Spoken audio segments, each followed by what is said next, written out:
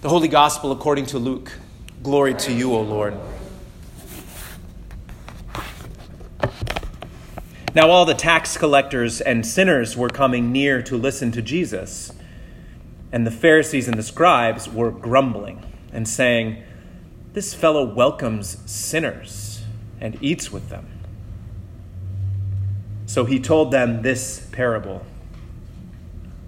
There was a man who had 2 sons. The younger of them said to his father, "Father, give me the share of the property that will belong to me." So he divided his property between them. A few days later, the younger son gathered all he had and traveled to a distant country. And there he squandered his property in dissolute living. When he had spent everything, a severe famine took place throughout that country, and he began to be in need. So he went and hired himself out to one of the citizens of that country, who sent him into his fields to feed the pigs. He would gladly have filled himself with the pods that the pigs were eating, and no one gave him anything. But when he came to himself, he said, "How many of my father's hired hands have bread enough and to spare, but here I am dying of hunger. I will get up and go to my father, and I will say to him, 'Father, I have sinned against heaven and before you. I am no longer worthy to be called your son. Treat me like one of your hired hands.' So he set off and went to his father. But while he was still far off, his father saw him and was filled with compassion. He ran and put his arms around him and kissed him. Then the son said to him, 'Father, I have sinned against heaven and before you. I am no longer worthy to be called your son.' But the father said to his slaves, 'Quickly, bring out a robe, the best one, and put it on him. Put a ring on his finger and sandals on his feet, and get the fatted calf and kill it, and let us eat and celebrate. For this son of mine was dead and is alive again. He was lost and is found.' And they began to celebrate. Now his elder son was in the field, and when he came and approached the house, he heard music and dancing. He called one of the slaves and asked what was going on. He replied, 'Your brother has come, and your father has killed the fatted calf because he has got him back safe and sound.' Then he became angry and refused to go in. His father came out and began to plead with him. But he answered his father, 'Listen, for all these years I have been working like a slave for you, and I have never disobeyed your command. Yet you have never given me even a young goat so that I might celebrate with my friends. But when this son of yours came back, who has devoured your property with prostitutes, you killed the fatted calf for him.' Then the father said to him, 'Son, you are always with me, and all that is mine is yours. But we had to celebrate and rejoice because this brother of yours was dead and has come to life. He was lost and has been found.'" The Gospel of the Lord. Praise to you, O Christ.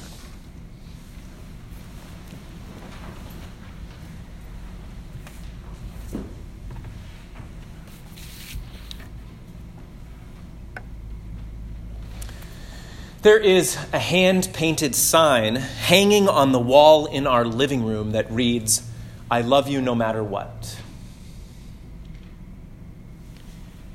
It's easy to say it in our family, but some days it's harder to mean it. We need the sign to remind us, because "I love you no matter what" is a difficult promise to make and to keep. Marriage is a daily choice Bethany and I have to make to love and honor one another. And parenthood is a daily exercise in selflessness. We can only imagine the ways that our children will test our love over the years.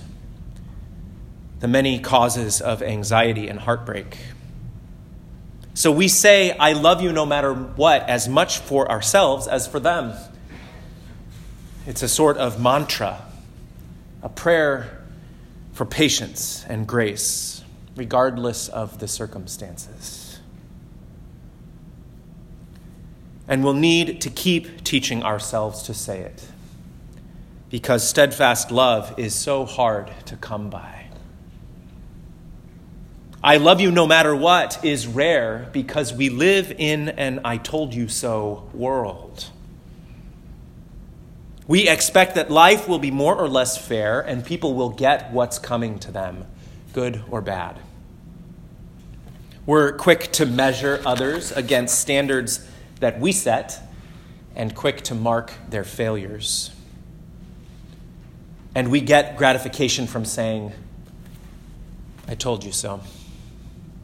And even if we don't say it, let's admit we think it. I told you so is seductive because it helps us preserve the illusion of control. We've convinced ourselves that as long as we conform to the right way of doing things, we ought to see positive results. If, however, we step out of line, then there's no excuse when things go wrong.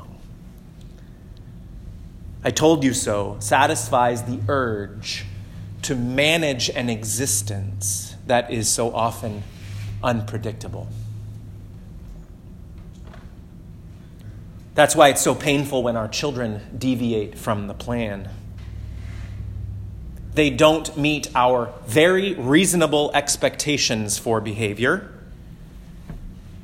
They run with the wrong crowd. They get into trouble.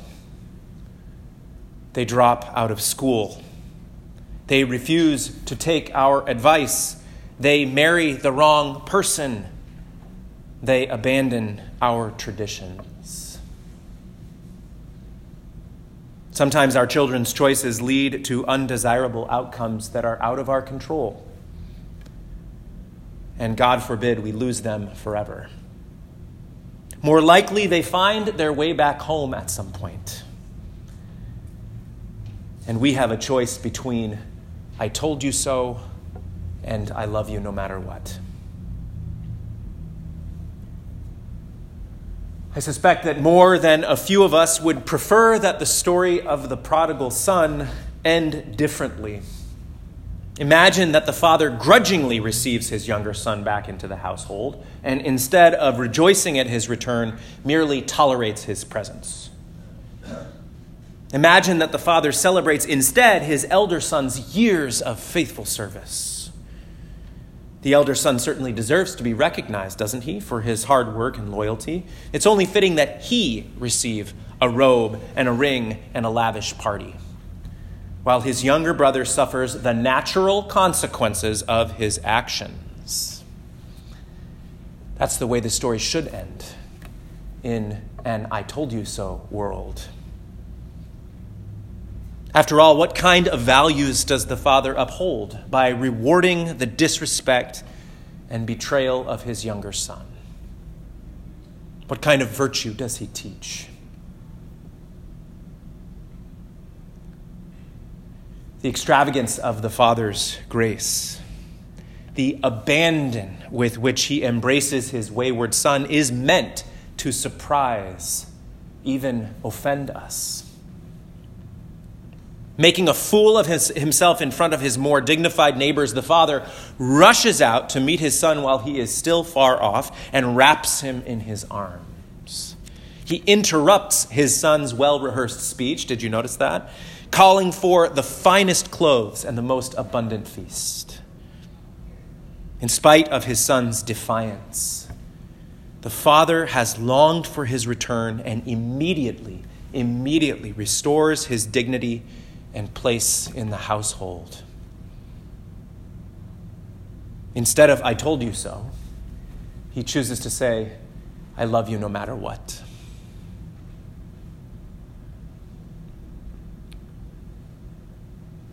Dear church, we may live in an I told you so world, but God is an I love you no matter what God. It is God's nature to seek the lost and celebrate our homecoming. or to use Paul's language, our reconciliation. There is no defiance, no rejection, no misstep, no matter how severe, that can separate us from the Father's love. And it's never too late to be reconciled to God. This is good news when we, like the younger son, are in need of a full measure of grace. But what about those of us who identify with the elder son? What about those of us who resent the Father's generosity toward the prodigal son? The good news is that God also rushes out to meet us in our bitter self-justification. And faced with our defiance, God extends to us the same promise of grace. Child, you are always with me, and all that is mine is yours. The good news is that when we prefer judgment over mercy, when we resist grace, God invites us to the feast anyway. The question remains, will we go into the party or not? Luke doesn't complete this story.